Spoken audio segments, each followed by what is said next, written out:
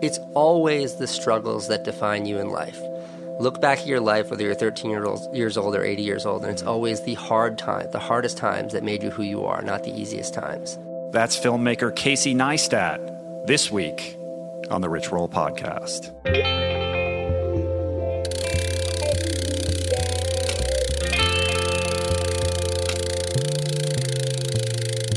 The Rich Roll Podcast.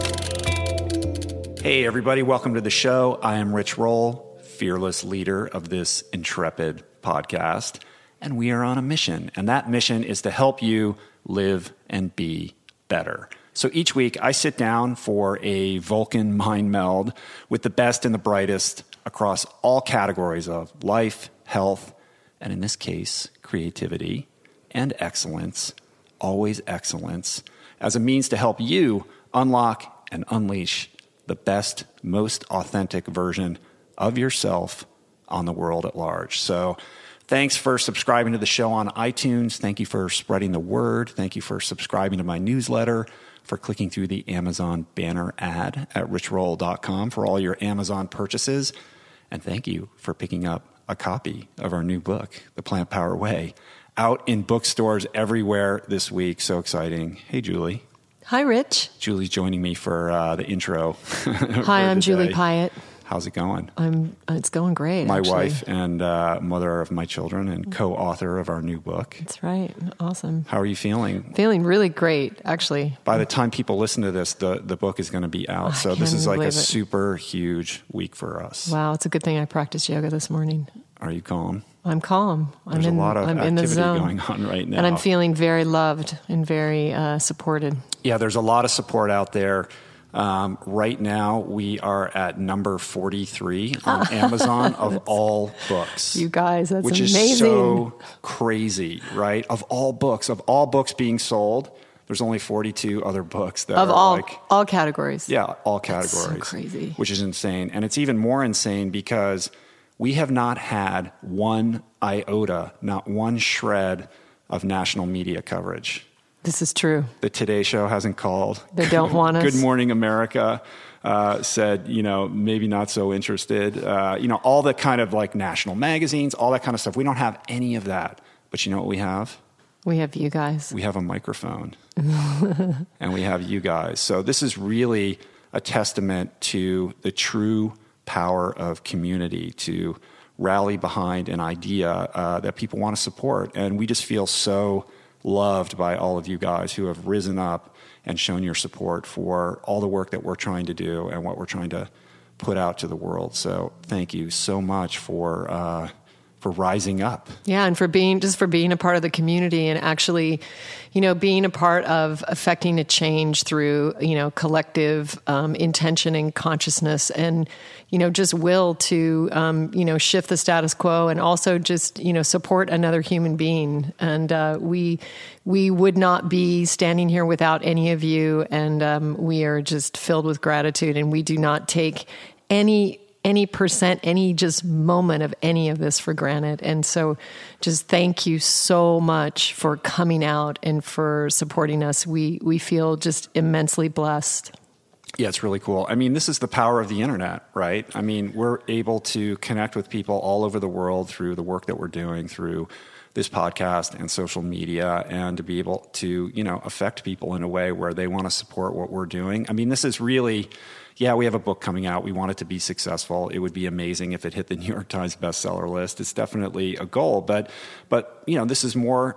This is much more than that. It's much more than us or this book. It's about a movement. It's like America needs help. People are sick. We need better lifestyle options and pathways to access a healthier, better version of ourselves. This is our little offering, in that conversation, and to see people say, we do need more of this. Like, let's support this. And then, in turn, we'll support somebody else who's doing something similar. And it's just amazing. It's just amazing the power of social media and the podcast and everything that we're doing, that we could be sitting in this place. It's a very privileged place to be.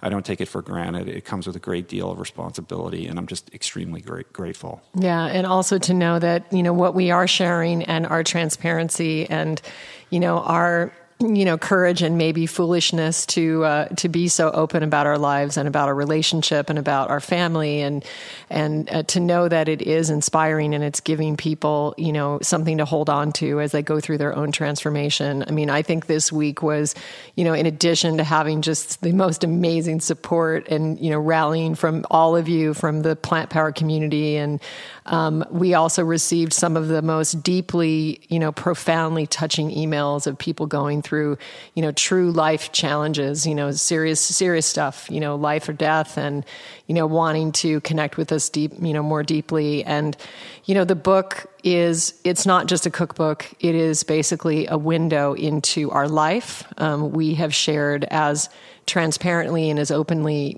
in this book as we do on the podcast. Mm-hmm. And, our hope is that you feel as if we have invited you into our home and we've saved a spot for you at our family table. Anyway, I feel mighty with all of your support. We feel mighty with all of your support. Such an exciting week. So thanks, you guys. And on the subject of emails that we get, I thought I would read a fan email that came in. Thinking about making this kind of like a regular. Could be great, yeah. Yeah. So this is a guy called Matt. I'm not going to use his last name because he sent me, I don't know that he didn't say that I had permission to read it, so I'm not going to give you his last name. But he sent a really nice letter that I'm just going to read, and it goes like this.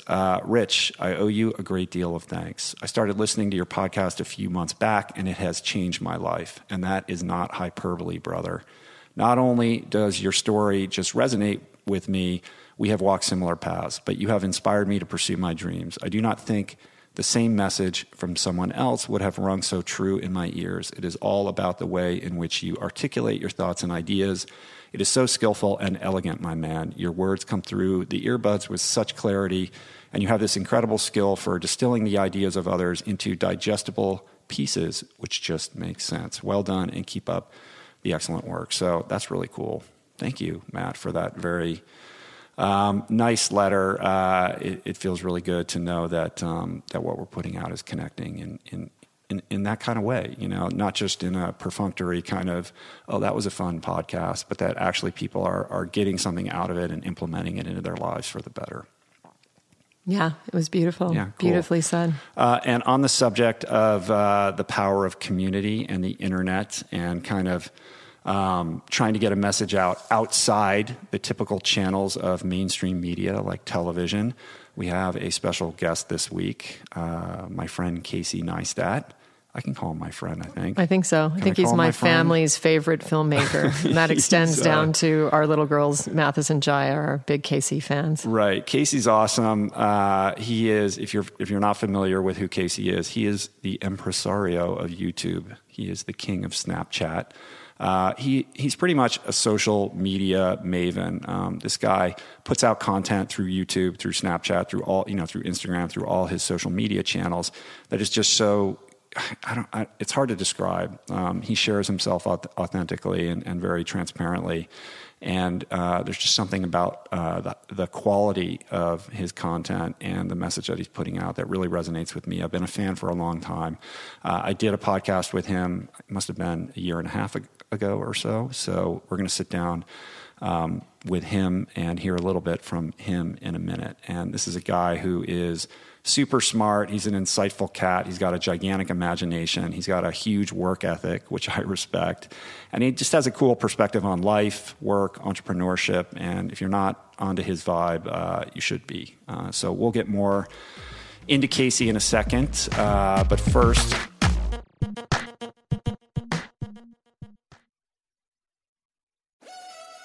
We're brought to you today by On. I am a total gearhead. I love researching the latest technology for the sports I enjoy. And I've learned that people often overlook apparel. But what you wear isn't just clothes. It is, without a doubt, technology. Technology that can make or break a performance. And I can tell you, after spending 2 full days meeting with the apparel wizards at On Labs in Zurich, that On is innovating in this space like no other with next-gen premium fabrics and just this heightened level of sophistication and precision and testing and development and intentionality previously unheard of that puts them just miles beyond the competition.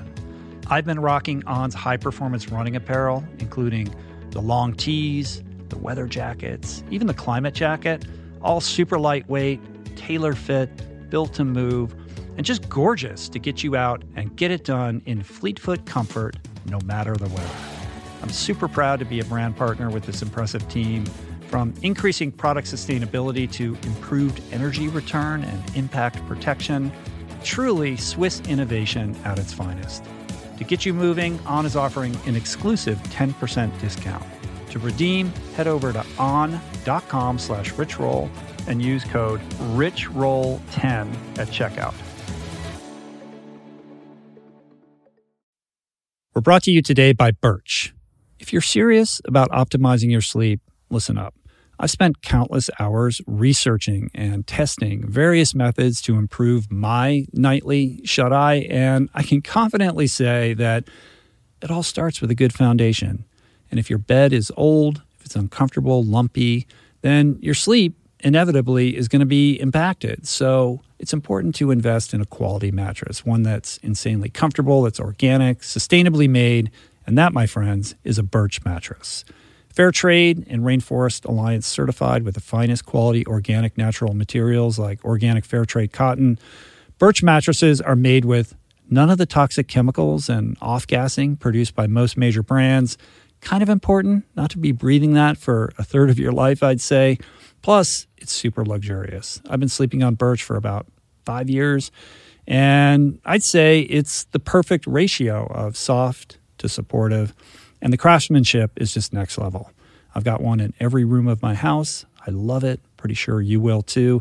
And right now, Birch is giving 20% off all mattresses and 2 free EcoRest pillows at birchliving.com/richroll.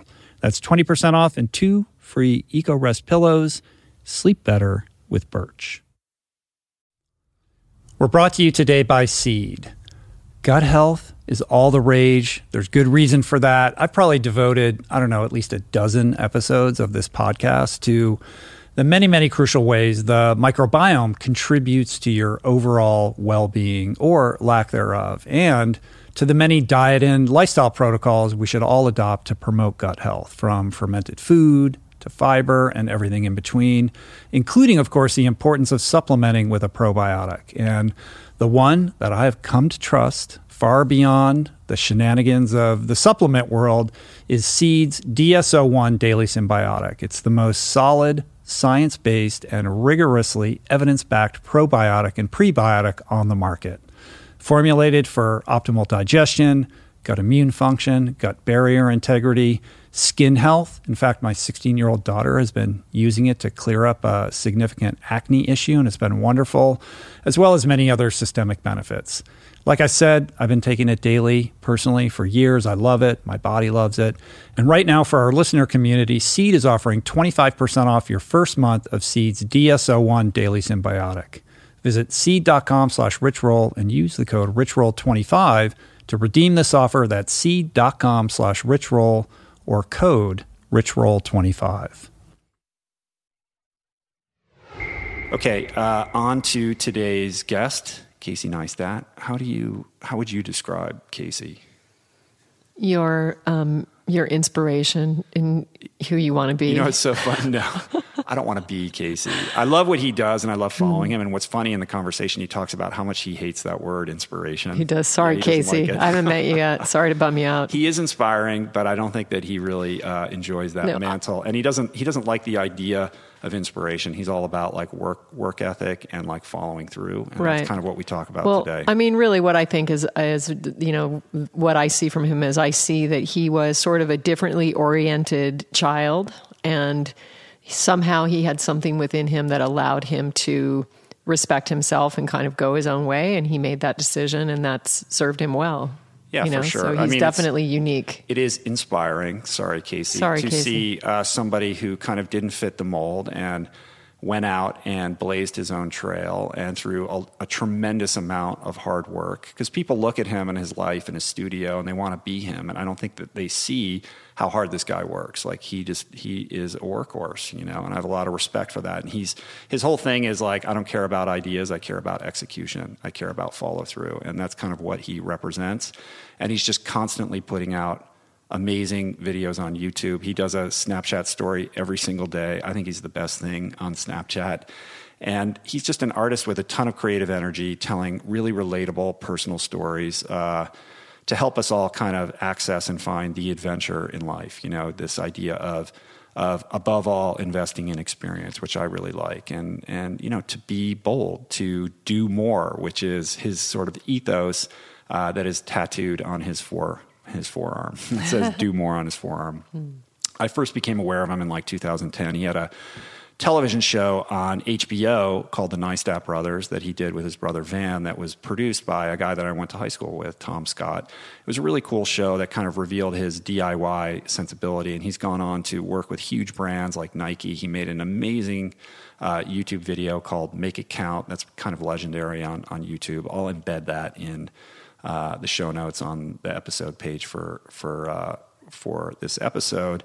And then he made another really cool video that's one of my favorites, which was intended to be a marketing promotional video for the movie The Secret Life of Walter Mitty. 20th Century Fox contacted him and said, would you make a video that would help us kind of market this movie? They gave him a budget of $25,000. And instead of making a video about the movie, he went to Tacloban in Southeast Asia and basically took all that money, the $25,000, and put it towards aid to the survivors of the I want to say hurricane. It wasn't a hurricane. It was a typhoon, right? To the survivors there, and that's a very touching, beautiful film. When I sat down with him last winter, the next day he went out and there was a huge snowstorm and he went snowboarding all over New York City. And that was a movie that went viral overnight, which was insane and super fun. And about a month ago, he started a daily vlog, which is basically he's making a new YouTube video every single day of just kind of what he's doing in his life. And the quality of these is extraordinary given the fact that he's doing one every single day. And they're quite irresistible. And like you said, our kids love him. Jaya, who's 7, always watches Casey's videos. Just Casey stickers on her computers. She put Casey stickers all Better over her laptop. Better watch out, Casey. She's on your heels. I know. She's getting ready to start her own YouTube channel. I sent Casey a photo of Jaya with the laptop in her lap with all his stickers all over her laptop as she was watching one of his videos that he loved. But it's interesting. It makes you wonder, like, okay, well, what motivated him to suddenly start doing a daily vlog after all this time? And I have a theory about this, and this is pure speculation. But Casey is in the process of starting a new business, and he's been very cagey about what it is. He hasn't said anything publicly about what this new business is. It's all very hush-hush. He's been spending a lot of time at MIT, at the media lab there, where he's a fellow. He's been hanging out with a lot of super smart techie dudes, guys who wear like Google Glass. When I ran into him outside his studio, he was with a couple guys. They're all wearing Google Glass. And he's extremely, I think this is something people don't understand, is that he's extremely savvy when it comes to not just social media, but tech hardware and software. He really implicitly understands what works, what doesn't, why, which platforms fall short, why they fall short. And if I had to guess, and again, this is total speculation, I would venture to say that he just might be hatching maybe his own new social sharing platform, video-based, of course. I think it's a big idea. Whatever he's working on, I think is big. A platform that would specifically meet his criteria of what would be great, because he's very exacting. I don't know. What do you think the name of it would be? I could be totally wrong. Who knows? And it's not like Casey answers this question in the podcast. Before we started, I said, can you talk about your new business? He's like, no, I really can't. No bueno, couldn't do it. But I will say this, and we'll get into the interview. I really think that Casey is truly one of the more relevant cultural voices out there right now. And it was really cool to sit down with him once again. with this very important caveat. I thought we were going to talk for about 90 minutes, which is my typical podcast interview time. But about 45 minutes into the interview, just as I felt like we were starting to hit a groove, I kind of felt like we got off on a little bit of a disjointed start, but we were kind of just starting to get into it, and I was feeling good about where the conversation was headed. He looks at his watch and he goes, I got to go. I have to leave. I got another meeting. And I was like, what? What do you mean? Like, we're right in the middle of this. So that was a little bit of a bummer, but hey, what are you going to do? It was fun to be able to spend at least a little bit of time. And as you will hear at the end of the podcast, it sort of comes to a comedic, very abrupt halt at the end. Because he has to do more. You can almost hear me wondering, like, what is going on? So I'm not sure I got the full Casey experience I was hoping for, but nonetheless, it's full of some gems. I think you'll enjoy it. And I'm just sort of preparing you for how it ends. Anyway, I'm going to go. We're going to be in New York City again in June. I'm hoping I can pick it up where it left off and go another round with Casey. So what do you say we step into the incredible Lower Manhattan studio of Casey Neistat? This is a studio that Wired Magazine has called one of the most compulsively organized, ridiculously customized, and mind-bogglingly gear-saturated spaces on Planet Awesome. And I concur. It's a pretty special place. Casey's a really special guy. So let's step into his world and see what he's all about. Cool? Sounds great.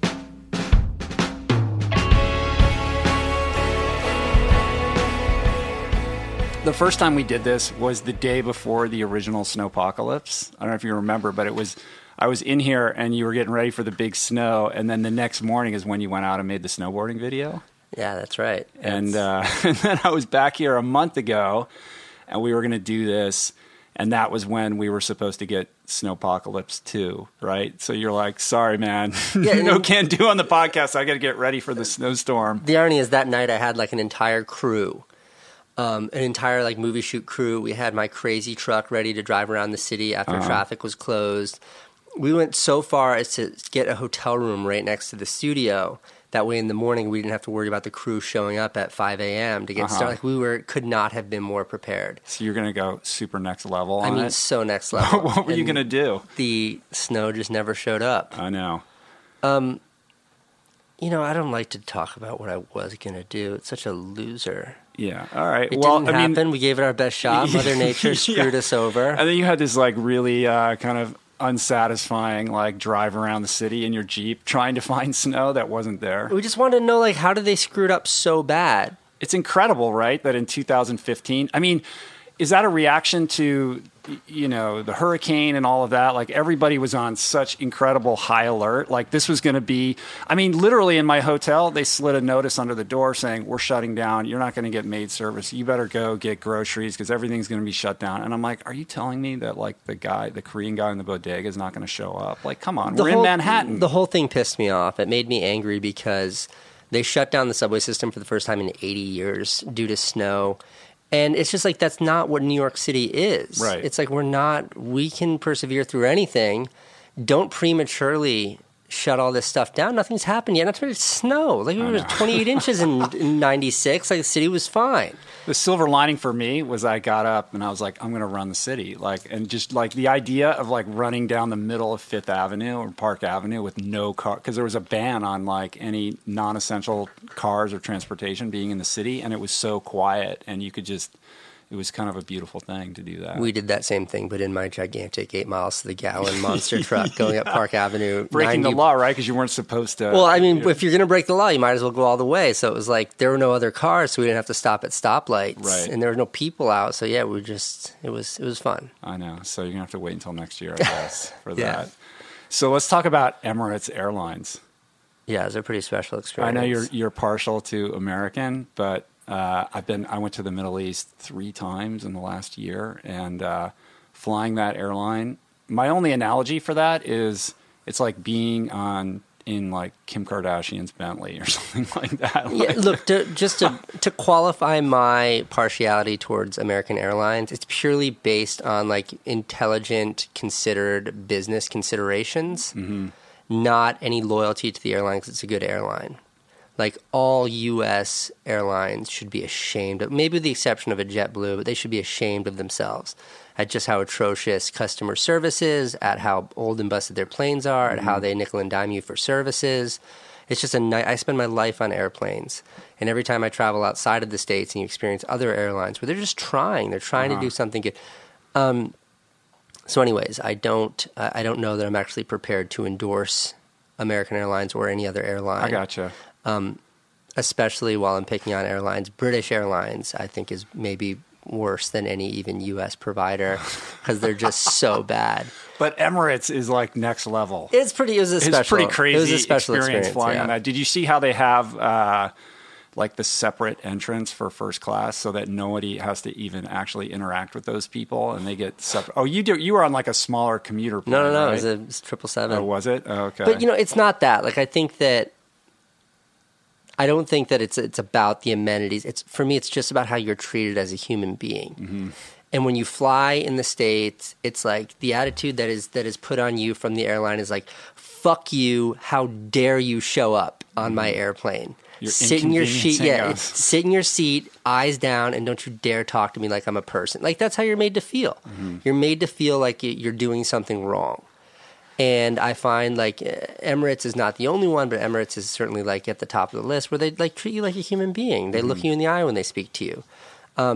Japan Airways, the same way. Like, even my kid, he flew on it once, and he always brings it up, how nice the woman was because she saved his food for him while he was asleep. Mm-hmm. It's just like they treat you like a human being. Right. And I don't know why we've drifted so far away from that when it comes to customer service in the States. Well, customer service in general across all sort of platforms is the bane of my existence and probably most people. I mean, I think we're in a culture right now where we've become sort of subservient to these gatekeepers at customer service that control our day and our hours and our time spent. So whether you have to call AT&T and change your cell phone plan or whatever it is, you're held hostage by these people for everything that we need to do. And I think that's a different, like, it's a new thing. It's a new thing. It's I'm sure it has to do with, like, bureaucratization of these processes.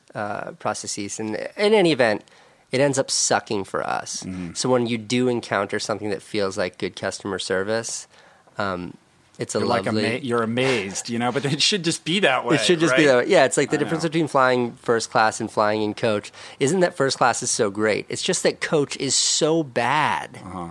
That it's just like how it should be when they, smile at you and they give you like a terrible microwave plate of spaghetti instead of being in the back where you get you just get glass-eyed and then you get to pay $5.99 for like a pack of M&Ms. Right. So how was the experience in the Middle East for you? So I was in the Middle East. I was giving a talk in Dubai for Google. And then I was in Doha, in Qatar, giving a talk at VCU, which is Virginia Commonwealth University, has a campus over there. Like their overseas program. That's correct. And it's mostly comprised, I think it's about 50% comprised of actual Qataris. And then the rest is sort of people from the region. And then there's a very small minority of people from overseas. Uh-huh. But it was amazing. It was like an absolutely eye-opening, wonderful experience. The biggest takeaway for me was I was speaking at a design school in Qatar. And all of the students, the vast majority of students were women, were girls. Mm-hmm. And the reason why is that design in the Middle East is culturally regarded as more of a feminine profession than a masculine one. And that to me was like the most exciting thing I could ever hear. Because what that translates to me and what I said to the girls when I was speaking there is that is opportunity. Yeah. That misconception, which is nothing more than a gross misconception because the rest of the world knows that design is absolutely... it's ambiguous. It's not a feminine or masculine practice, but it's something that everyone should be enthusiastic about. So the fact that these girls have this opportunity, to me, was just like it was tremendously exciting and something that I was really happy to be a part of. Well, empowering too in a culture traditionally that is not so friendly towards sort of the upward mobility of women. Yeah, I guess so. I don't understand the cultures well enough to really get into the nuances of that. But it certainly is like, a lot of these young girls were wearing veils. Mm-hmm. You couldn't see their face, and I was still chatting them up, and hearing about how excited they get about designing a skateboard and the work that they're doing is so uplifting. And then their professors kind of pull me aside and they say, a lot of these women culturally, all they've ever been raised as is to, get married and have children. And certainly seeing this education that they now have access to means that there are, more opportunities for them. There are more paths for them. And that's something that was, it was tremendously exciting for me. Yeah, that's pretty cool. Yeah, I haven't been there, but I went to Bahrain. I went to 3 cities in Saudi Arabia.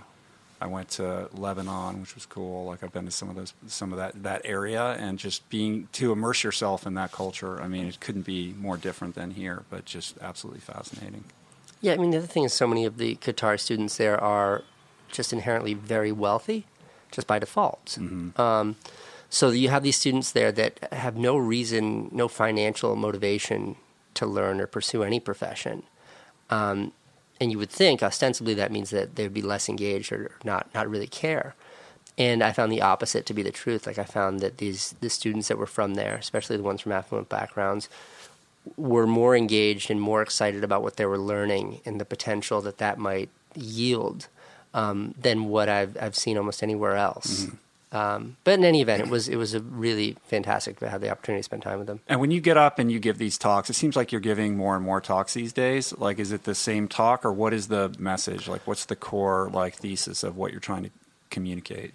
I think you said it right in that there is always one sort of core thesis, and then that how that's built on is appropriated for each audience. So, in Dubai, speaking on Google's behalf or speaking at a Google event, it's the core thesis, and then what's built around that is how I was able to apply what I do to advertising and how that works on a platform like YouTube. So it's fairly specific. And then speaking with a group of students, it's the core thesis, and then built around that is how to leverage an understanding to build a career.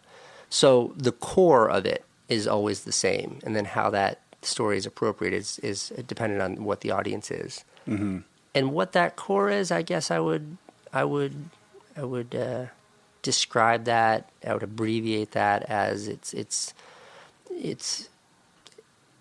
working in the creative space is to work in a space where there is no defined path.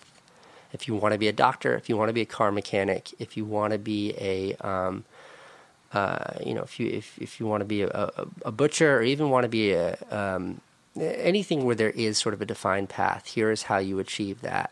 You can follow that path, and education is a great way to have access to that path, and you will, provided you do it well, you will succeed in that space. And the exception to that rule is anything that's creative. Mm-hmm. And creative can manifest itself in myriad ways, from filmmaking, in my case, to being a painter, to being a sculptor, to being, I think even to being a politician and things like that, and to being like a chef, and to being a designer, to being an architect. Those are all creative endeavors. And I think the key to succeeding in any creative space is that you have to define your own path. Mm-hmm. And that by default is sort of a contrary position to what education is. And I think that young people have expectations when they show up at school, at university, at college, and they want to be filmmakers, and they want to be artists, and they want to be painters, and they want to be writers, that the school will define that path for them. Here is how you become a successful artist. And the truth is, like, how many students does NYU Film graduate every year? Mm-hmm. And how many people get Oscars every year? Mm-hmm. How many people actually succeed in the film world? And the truth is, education is a tool, is an incredibly valuable tool. Education is maybe the most valuable tool to help you find that path, but education alone will not provide you with that path. Mm-hmm. The same could be said for experience. The same could be said for things like internships and apprenticeships, and the same could be said for having access, and the same could be said for resources and money and the opportunity to travel. The same could be said for owning great cameras or owning great paintbrushes or reading a lot of books. Every one of these is a tool that can help you pave that path. But that path is up to you and you alone to define. Mm-hmm.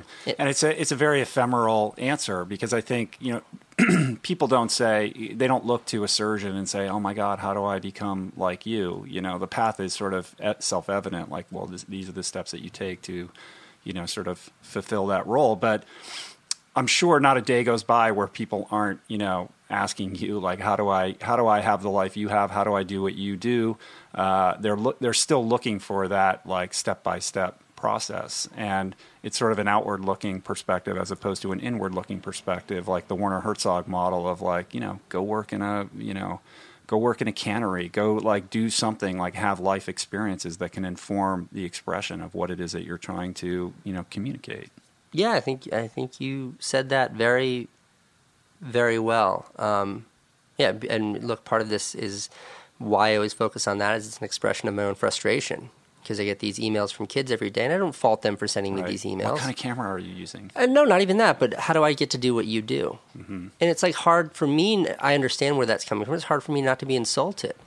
As if I could explain to you via an email what it takes, what it took for me to be successful, and this is a path that you could then emulate. Like, this has been a 15-year battle for me, and I still feel like I'm standing at the bottom of a mountain staring up. But it's been 15 years of nothing but focus and hard work and determination to have what, like, little tiny taste of success or recognition that I have thus far. Mm-hmm. But it's certainly not something that's, I would describe as transferable. Looking for the life hack, the hack. Yeah, it doesn't exist. How can I shortcut my way to doing what you're doing? Yeah, and like, look, there are some nuggets, some truths in there that I think can help others find their path. And these are generic truths. These are truths that I'm happy to say in front of an audience, but ones that could also appear on like a motivational poster underneath a picture of a cat hanging by one hand off a branch. But it's things like, in the creative space, if you're doing it the same way others are doing it, you're doing it wrong. That's a fact. You want to be a designer, an artist, a painter, a filmmaker. Or if you're doing it the way someone else is already doing it, that means you've already failed. You're doing it wrong. If there are 1,000 sheep headed south on a road, and you jump in line with those sheep, and you think that by heading south you're going to find success, like, no chance. There's no chance. You got to jump out of line and run north. Mm-hmm. And that's a truth. And then applying that to something that's actionable is where it gets really scary. But those are generic ideas that absolutely help promote discovering one's path. I feel like you have a pretty strong conviction about what you're doing, why you're doing it, and like where you're heading. But there's a juxtaposition of that with kind of being in faith, that like if you're just sort of propelling yourself forward and actively engaged in your own creative voice, that is going to lead you somewhere. Yeah, I think that's a really optimistic way of looking at it, maybe even a generous way of looking at it. I think a less romantic perspective on that is like an absolute disregard for failure. Like, honestly, who cares? We are like healthy human beings that were born in the United States of America. Like, we won the lottery on life. If you look at the history of humanity, if you look back 10,000 years to now, no one has ever, in the history of ever, had it as easy as we've had it. And it's like, what does absolute abysmal failure look like to us? Like, I mean, what is the worst case failure for me in everything that I'm doing? It means like I'm dirt poor. I move out of New York City. I live in a trailer park, and I'm on welfare collecting food stamps to feed my children. Like, that's exactly where I was when I started my career. But that's rock bottom. Mm-hmm. And that's not such a horrible place. Like, I've handed out morphine in Uganda before to people dying of AIDS. Like, I've met Afghanis in the middle of Afghanistan during a war before. Like, I've had the luxury of being exposed to what true destitution looks like. I've wandered the streets of Tacloban 5 days after the worst typhoon in the history of Mother Nature destroyed their lives. Like, that is rock bottom. Mm-hmm. And we're so far from that. Like, what, my business fails, and all of a sudden, like, I'm going to be living on the streets of the Philippines, like, with my house destroyed and my family taken away from me? Like, no chance. Mm-hmm. No, it means, like, I don't get to buy a fancy car. Right. And it's like, is that something to fear? Absolutely not. Mm-hmm. So with that, winning lotto ticket on life, I have a sense of obligation to always take the path of greatest resistance. Right. I mean, well, our culture prioritizes security and comfort and relaxation and the easy life, and these are not good messages, I don't think. And I think the fact that you had the upbringing that you did and had the experiences that you did where you struggled early on are really gifts that allow you to then really understand that failure is not that big of a deal. Like, it's not going to be that bad. And Tyler, my son, you met last time he was here. He's not with me on this trip, but he turns 20 tomorrow. And a couple of years ago, like we were having a really hard time. We thought we were going to lose our house. Like we were in a weird place where things like were not working very well, but we were trying to kind of do new and different things with our lives, more based on like, the things that I'm doing now and passion and stuff. And we went and lived in Hawaii in yurts on a farm for 3 months on the North Shore of Kauai. And we weren't sure whether we were going to come back to LA or whether we were going to be able to save our house and all these sorts of things. And it was a very tenuous period of time. And Tyler said something to me recently where, it was just a couple months ago, he's like, that was the best thing ever. He's like, because I know, like, that was actually an awesome experience, and we were together and we did it. And like, if that's the worst, like if I had to go live in a yurt, and basically sleep on a cot, like, so what? That was an awesome time. I had fun. And like, so that informs his perspective of the world, like to take additional risks and to, pursue what's most important to him, as opposed to, taking the safe route. It's always the struggles that define you in life. Look back at your life, whether you're 13 years old or 80 years old, and it's always the hardest times that made you who you are, not the easiest times. And I think knowing that, you should pursue the struggle. Like a really smart friend of mine, friend of yours, Tom Scott, said to me, like, you should pursue poverty in your 20s. And that is such like a valuable piece of information. And what that means is like you get out of college, you don't take the job that pays you $45,000 a year and then take that money and get an apartment and sign a lease for $700 a month and then take that money and like what's left over and go lease a brand new Honda that restricts you to $300 a month. Then you're 23 years old, you have all of these bills, you're accruing more debt, and like the handcuffs are set, they're locked, the key's been thrown away. How do you get away from that? Instead, say screw it and seek poverty. That way you can trust that every decision you make is based on a passion and desire to actually do it, not some sort of false financial opportunity that's been ingrained in us sort of culturally, because I think that's a cultural misconception. I think that's wrong. Yeah, I made all those mistakes. And so when I talk to young people, it's the same thing. It's live lean, invest in adventure. Yeah, because the truth is you won't always be able to. It's like if you think your car and rent is restrictive, like wait till you have kids. Like wait till you have things that are actually of consequence, not just failure to make payment on your car, but things that are actually of consequence.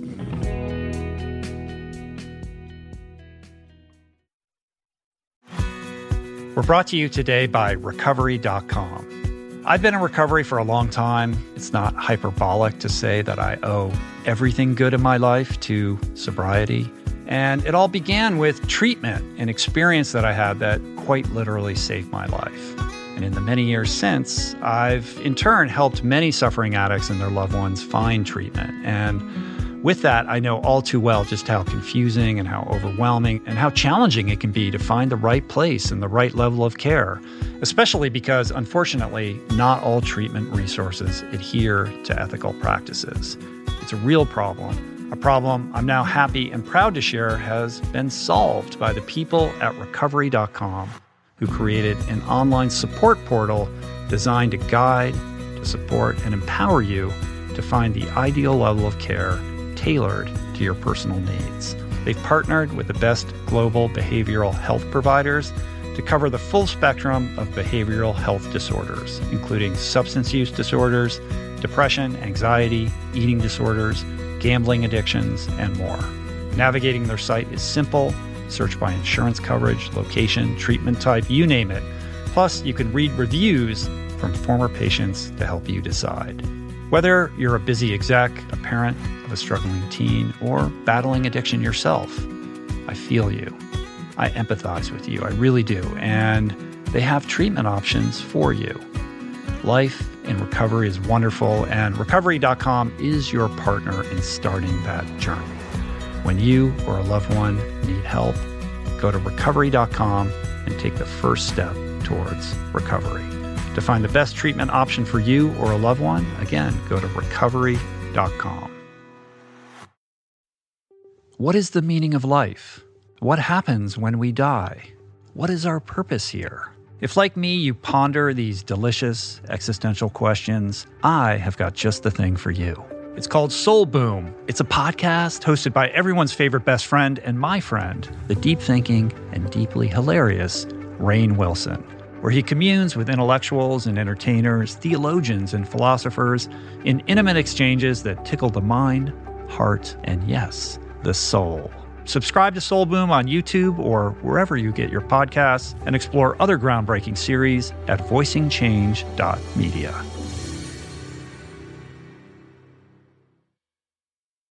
You are listening to this podcast because you care about improving your health and your well-being. But this quest is incomplete if you have yet to add my friend Dr. Rangan Chatterjee's Feel Better, Live More podcast into your listening quiver. An RRP favorite and someone I'm personally quick to call when I'm in need of good advice. From nutrition to mindset, fitness, and relationships, each episode is packed with the tools you need to become the architect of your health. Subscribe to Feel Better, Live More, available wherever you get your podcasts, and explore other groundbreaking series at voicingchange.media. But you said something that I wanted to touch on when you said culturally we're sort of taught to pursue comfort, security, and relaxation. And I hate that. Mm-hmm. I mean, I hate all of those things. But look at any television commercial, any billboard. I agree. Like, relaxation is my least favorite thing in the world. I hate it. Like, it's my second least favorite thing is vacation. I hate it. Like, the idea of not being productive in life is something that just, like, it makes me cringe. And at the risk of sounding overly patriotic or jingoistic, which is not my intention, but, like, America, we were built on, like, this generation that came back from war after saving the world, and then became like this nation of workers that, you know, like, we own manufacturing in the world. We exported more oil and more goods than anywhere else on planet Earth. And, like, we did that, like, by working hard. And that was, like, this wonderful life. Like, that's what defined and built America, was that time after the war. But that also was the birth of the middle class, and that's where this idea of, like, having the good life started to creep in, I think. Totally, and that's the danger, is that it's not sustainable. You cannot sustain an ethos of hard work and hunger. Mm-hmm. Hunger is something that goes away the moment you're fed. Mm-hmm. So it's something I struggle with my own kid, is, like, Owen's 17 now, and he's a wonderful boy, and he gets great marks in school and all that, but, like, I look at him, and it's like, shit, I screwed up here. Like, I always made sure he's had whatever he wants, and he's always felt safe. And instead, I should have thrown him to the sharks. But he's gone on so many adventures. I mean, he's so worldly compared to most kids his age. I'm not worried about him in the least. Yeah. I know the struggles that I got to experience when I was his age. So there was this girl. I'm digressing right now. No, I hope that's okay, Rich. Yeah. There's this girl that I know. And she talked to my brother Van and me. This is years ago. She's probably 25. She's absolutely the most beautiful girl, super rich girl. And she had this, like, what do I do with my life thing that she came and talked to Van and me about. Mm-hmm. And I remember, I don't know if it was Van or it was me who, like, sort of laid it down, or we said, stop taking money from your parents, like, close or get away from your trust fund. Get a job in a restaurant waiting tables. And she looked at us like, how dare you? Yeah, that sounds like the worst thing ever. And we looked at her and were like, you want to be a writer? How are you supposed to write if you don't understand life? Like, if you have no actual exposure to life? Do you know what percentage of people actually get to live this dilettante lifestyle that is all you know? Like, instead, get out there. Like, understand what it means to live. Like, when Werner Herzog says that the application process for his fictitious film school would be to walk from Paris to Berlin and keep a diary, and that diary is your application. I understand where he comes from. And when he says that he won't teach filmmaking in his film school, he'll teach you how to box. Right. I get that. It's the Hemingway school, you know? Oh, my God, yeah. So, I mean, this idea of vacation, really, I mean, I think that when you're doing what you love, when you're actively engaged in your life, you don't feel the need to escape that, you know. But when you're stuck in a job that you hate, you know, that's where the idea of, like, taking a break or escaping to go to some beach starts to crop in and sound attractive. Yeah, and I get it. And it's, look, a lot of this diatribe that I'm laying on you right now, like, is risky to say, because I think it's really open to misinterpretation, and it means that everyone should drop what they're doing and go become an artist and travel the world. And that's wrong. I just think it's about finding what you truly love. And I look at my very best friend through high school, who remains one of my closest friends ever. And he's worked in a restaurant the last 18 years. He still washes dishes one night a week, and he has a family, and he has a small house, and he has 2 cars and a big screen TV. But I look at him, and it's hard for me not to look at him and be like, why don't you leave that job and go find your passion?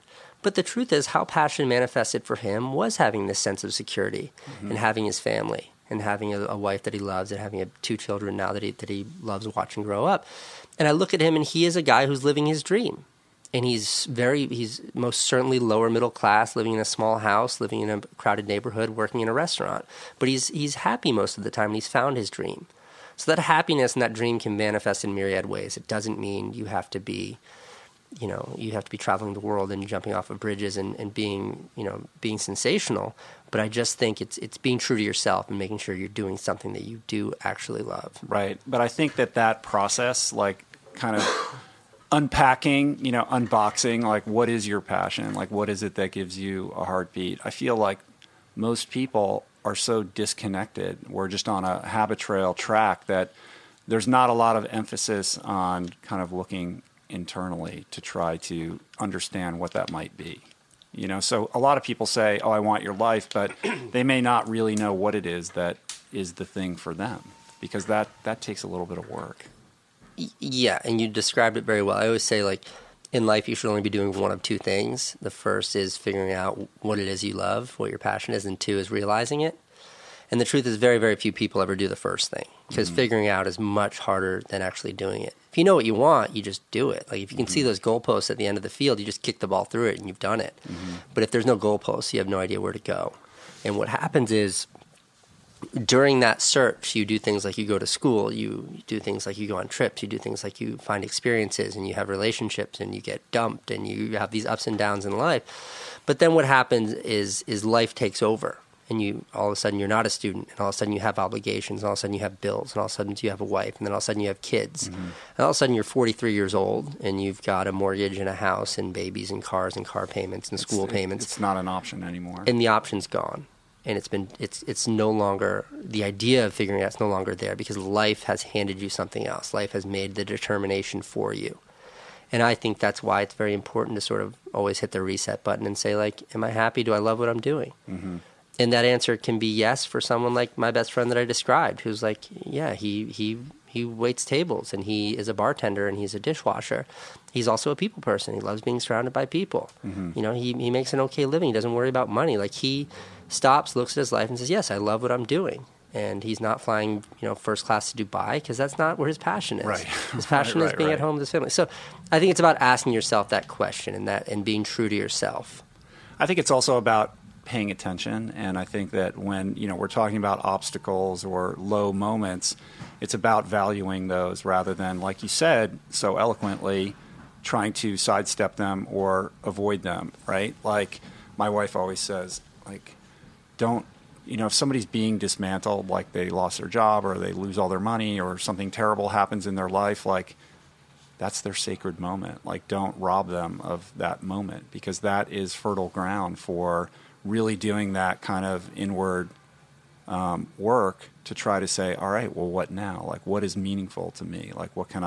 How can I move in a different trajectory where I can express something that's more authentic to who I would like to be? I think those are amazing opportunities to change your life, as opposed to travesties or disasters. I mean, not to, like you said, take away from the real life kind of, pressures that things like that entail. But I also think it's really easy for us to sit here and be dismissive of them in retrospect, because we're right. In retrospect, they're not a big deal. But when you're in the middle of those moments of the tough times in life, the last thing you want to hear from some fucking guy with a podcast is that this is the most treasured moment of your life. It's how dare you? But the truth is, it is. Yeah. Yesterday, last night I had an unbelievable podcast conversation with this guy, Tom Harden, who was a hedge fund manager and got busted for crossing the line, and he got tapped on the shoulder by the FBI, and he became an informant. And wiretapping activities led to over 24 convictions and like toppled one of the biggest hedge fund managers in New York, right? And so but basically he's still got a felony conviction. He avoided jail and he just got sentenced like 2 weeks ago, and his whole life is destroyed. Like he can never pursue that job and he can't get employed. He's got 2 little kids, and he discovered running. He discovered running, and he's like become this super passionate ultra runner. And I asked him, I said, if you could go back to that life, would you? And he was like, no. Like he's found something as a result of that process, that the guy wakes up every morning, he meditates, he drinks yerba mate, he goes running twice a day. Like he lives a completely different life now that I wouldn't say he's in a place where he's found gratitude for that quite yet, but he has found a way to find peace for himself, and there's beauty in that. Yeah, I got run over by a car when I was 26, like stupid motorcycle situation. And when I was like in the hospital, my femur was broken in like 26 places, something crazy like that. And the doctor said, he said unequivocally, you'll never run again. And prior to that, I wasn't like an unhealthy person, but I definitely smoked a pack a day, and I liked to drink and party, and like I didn't really care. And I have that sense of invincibility, and that's when I stopped smoking, and that's when I started running. And, I've run 22 marathons since then, and my focus now is all about health. So, yeah, I think that's a really compartmentalized version of what we're discussing. It's like if you'd walked into the hospital bed while I'm laying there, like in traction, screaming my head off, crying because I can't move and my leg's destroyed, and said, Casey, this is going to be a really valuable moment in your life, I would have punched you in the stomach told security to carry you out. But the truth is, like looking back at that, I'm appreciative of that. It forced me to realize how reckless I was with my own health prior to that. And I think every low point in my life, I can look back and say the same thing. But I also think there's a difference between seeing the struggles in life as opportunities and seeing yourself as the victim. Mm-hmm. And I think we largely, and I say this, I can hear myself sounding cynical when I say this, but I think we live in a largely kind of entitled but culture. Our culture specifically, the people we're surrounded with, have a sense of entitlement. And that sense of entitlement means that when I'm experiencing a struggle, it's someone else's fault, and therefore I'm a victim. And I hate that. I hate that more than anything. I think there are victims in this world. I think you look at people who are sick and they shouldn't be sick. Those people are victims, and that's a horrible, horrible thing. But if you're facing a struggle in life that's overcomable, like you're no victim. Mm-hmm. Like, pull your boots up, like work hard, fight through it. Well, generally, the person played a part in it happening anyway. I would say generally is nice of you to say. I'd say always. Absolutely.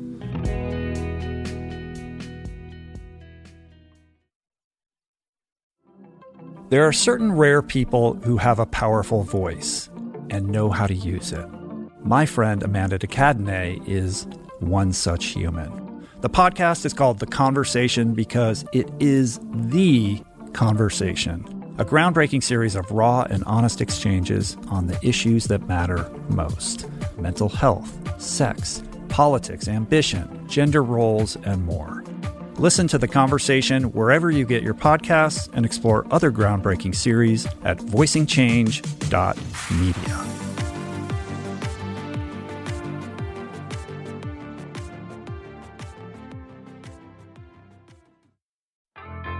There is so much health information out there. It can feel overwhelming and leave even the most well-intentioned confused about what's what and who to trust. Well, the first person that I call when I'm seeking clarity is my friend and nutrition expert, Simon Hill, host of the fantastic podcast, The Proof. Each week, Simon matches wits with brilliant scientists, translating their evidence-based insights into actionable tools for better well-being. Subscribe to The Proof, available wherever you get your podcasts, and explore other groundbreaking series at voicingchange.media.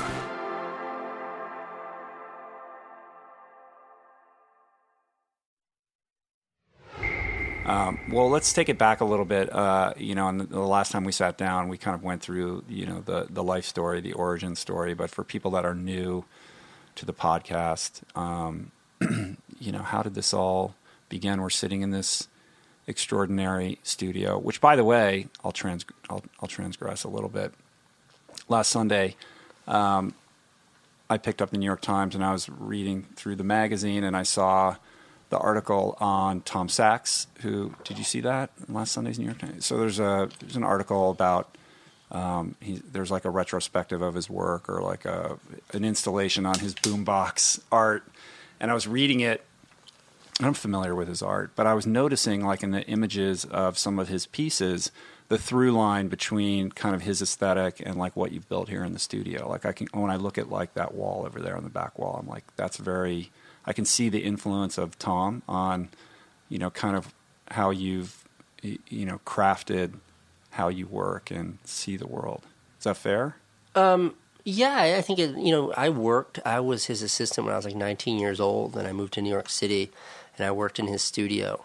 And I remember I was there for about 6 months before he said to me, Casey, you are the first assistant I've ever had who can come up with ideas for my artwork. Mm-hmm. And I've like thought about that so much since then. And I also, when I first started working for him, Van and I, my brother and I worked for him, we were getting paid $10 an hour and we weren't allowed in his studio. We worked in this like terrible warehouse 3 blocks away because we were too much like of a pain in the ass to be in his studio. But when we were there unsupervised, we started making movies about his artwork. And then those movies, like once he discovered what we were doing, those movies became a big part of his work. Mm-hmm. And this is all pre-YouTube. Yeah, this is like 2001. So I think there is this sort of connection between someone like him, he's a sculptor, and someone like me, I'm a filmmaker.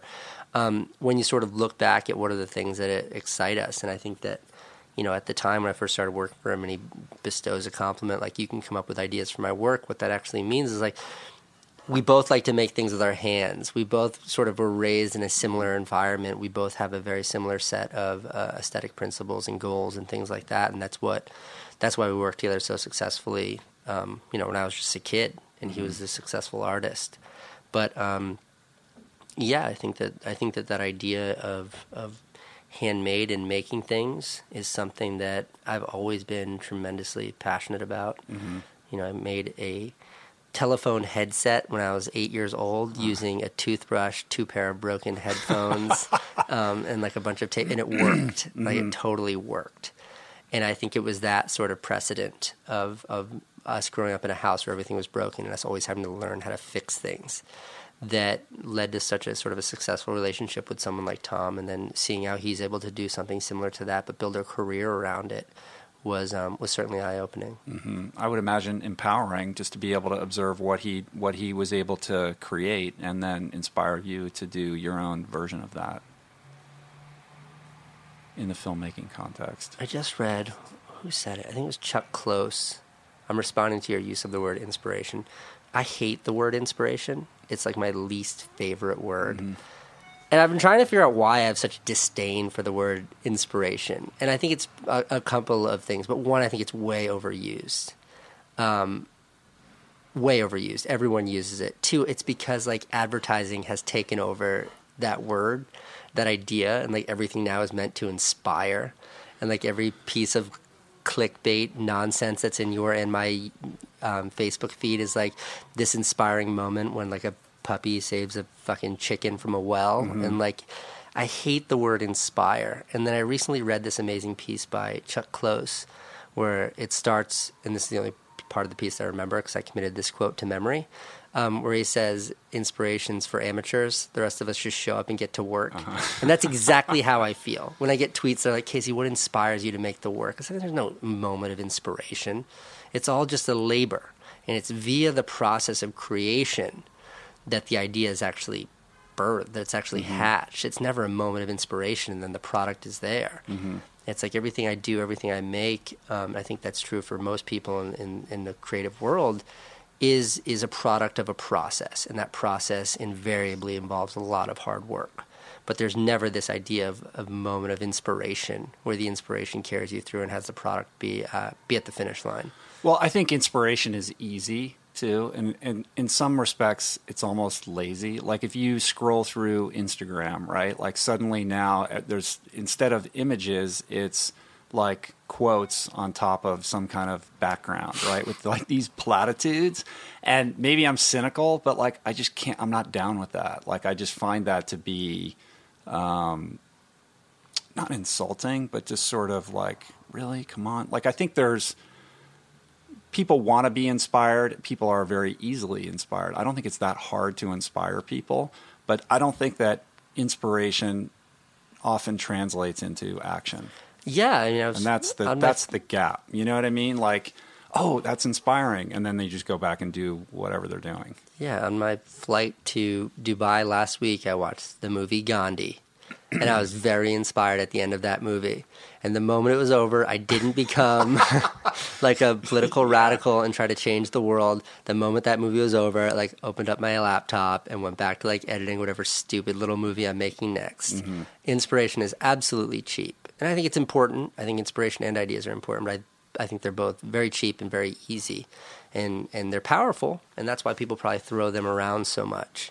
But I think that there's real danger in that. I mean, the caveat that I would make is that, you know, look, you live your life incredibly transparently. You're sharing it on YouTube, you're sharing it on Snapchat, and I want to talk a little bit about that some more. But, you know, the manner in which you conduct yourself is inspiring to a lot of people. And, you know, the truth is that there probably are people out there who see your example and then make a different choice. So it's not that it doesn't have merit, you know. So totally, and I agree with that entirely. And look, I by learning about other people, I can remember the first time reading like the autobiography of Malcolm X. And I mean, I've read that book several times, but the first time I read that, it inspired me. It moved me in such a way that like it was absolutely a call to action.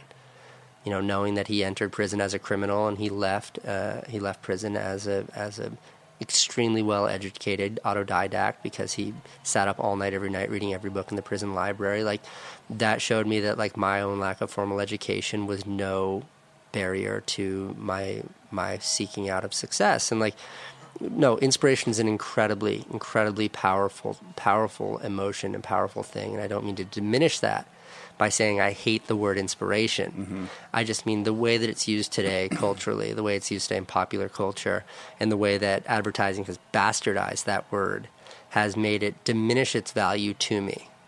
So if you want to explain the effects of it or talk about the effects of it or the impact of it, or you want to talk about what it may lead to or what actions it may cause, that is tremendously exciting for me. Mm-hmm. But to talk about inspiration, especially in the form of like text in my Instagram feed, it's eye-rolling, pandering nonsense that I don't have time for, and it's like it's cheap and easy. Mm-hmm.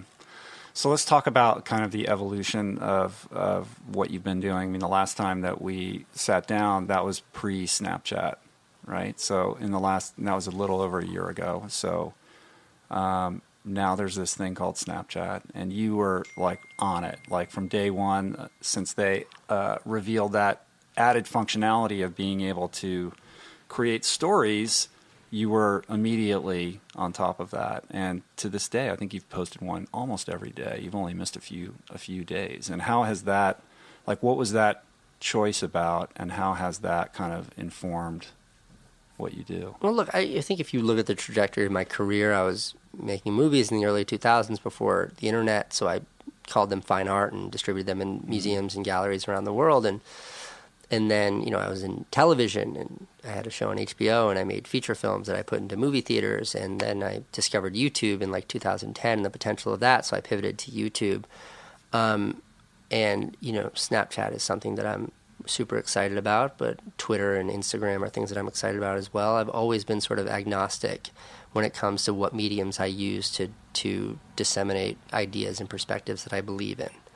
And I think that, you know, YouTube enabled me to all of a sudden reach a global audience and do it in an entirely democratic, egalitarian way. If HBO is elitist in that you have to pay for it and have access to it and have a television and all these barriers that exist still, you know, I think that YouTube is antithetical to that. Anyone with an internet connection can now access my work. Therefore, the only barrier between them and my work is their decision to engage or not engage in the work, and that motivates me to make it better. So they choose to engage. And I love that idea. And I think what Snapchat enables me to do is to do that on a much smaller scale. It's the preciousness of of creating movies is diminished, in that I can just share sort of little tiny compartmentalized experiences that I've had using this distribution medium. Instagram it enables me to do that with a still image, and Twitter enables me to do that with words. And Snapchat enables me to do that with these little creations that involves drawing on the screen and putting silly geofilters and taking pictures and doing all these other things. But yeah, I mean, there's rarely a day that goes by where I don't see something that interests me enough to want to share it. And my host of tools becomes a YouTube movie, an Instagram post, maybe a Twitter post, okay, perfect, or a Snapchat post is now part of that conversation. So I think, it's in the long sort of lineage of social tools and the dissemination of information from one to many. I think Snapchat's a really powerful tool and a really, really pivotal step in sort of the evolution of that, in distancing ourselves from needing an established medium to disseminate ideas, and instead just putting all of the power into that of the people. Right, or no intermediary, right? Because essentially what you do is remove any kind of gatekeeper between you and your audience, whether you're creating, a commercial like what you did for J. Crew. Like, there's no, I mean, you are the agency, you're the production company, you're the on-air talent, you're the editor, and ultimately it's your story that kind of that almost trumps the product itself in terms of the narratives that you're spinning. So there's this kind of I don't know how you doing.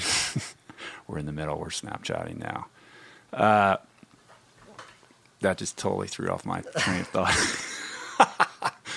You know what I mean? Like in a commercial aspect of what you do, it's this new idea of, traditionally in advertising, there's the agency, there's the client, there's the product, there's the production company, which is often different, and you're sort of all of those things. Yeah, look, I think that in the established means of communication, of sharing, call it radio or television or any of those, there's always this filtration process that exists between you, the creator, and then the audience. And that filtration process, if it's a movie, that means producers, distributors, financiers, theater chains. I mean, there's a million different levels to that filter, that bureaucratization of the spirit of the original idea. But when you look at something like, written word, or you look at something like a painting, like Picasso makes a painting, he hangs it on the wall, then you go and you look at it. It means there's nothing between you and his idea. It's pure. It's true. And I think with... but the accessibility of that requires you to travel to go see it. Absolutely. So I think what technology has afforded us the opportunity to do is diminish that bureaucratization, diminish that. And all of a sudden now, because of technology, you have the opportunity to reach an audience directly with zero filtration in between you and that audience. And that is a magical, amazing thing that we've seen governments overthrown because of Twitter, and we've seen all kinds of promotion of empathy because of tools like Instagram, and we're seeing, I think Snapchat is again part of that evolution in sort of connecting people and making this direct communication between you and people that choose to receive whatever content it is you're sharing. But that decision is theirs alone and not based on this buffer that's in between. Right. They're not force-fed a commercial they don't want to watch. They have to opt in. They have to desire to see it. They're volunteering for it. That's right. Rich, I got to go. You have to leave? Yeah, I got to stop this podcast. Do you? How long have we been talking? Is it? 45 minutes. Yeah, you gotta go? I got to go, man. I got meetings. All right, dude. All right. Wait, that's a good point to end on, right? Yeah. Okay. Very abrupt. I'm a man of many things, but subtlety has never really been one of them. I got you, man. All right, hold on a second, though. I have to at least get one snapshot of you talking, right? Okay, do you want me to actually say something important? Yeah, I'll tell you, this podcast is now over. I'm trying to end this podcast, but Rich won't stop Snapchatting in the middle of it. All right. I can hear you posting that podcast. I can hear it trying to connect to them. Yeah, I know. He's making that buzzing noise. Yeah. All right, man. Well, thanks for the time. Yeah, this was awesome. I'll see you again next time there's a blizzard in New York City. I know. Right on. All right, man. Peace. Great, Rich. Thanks. Bye.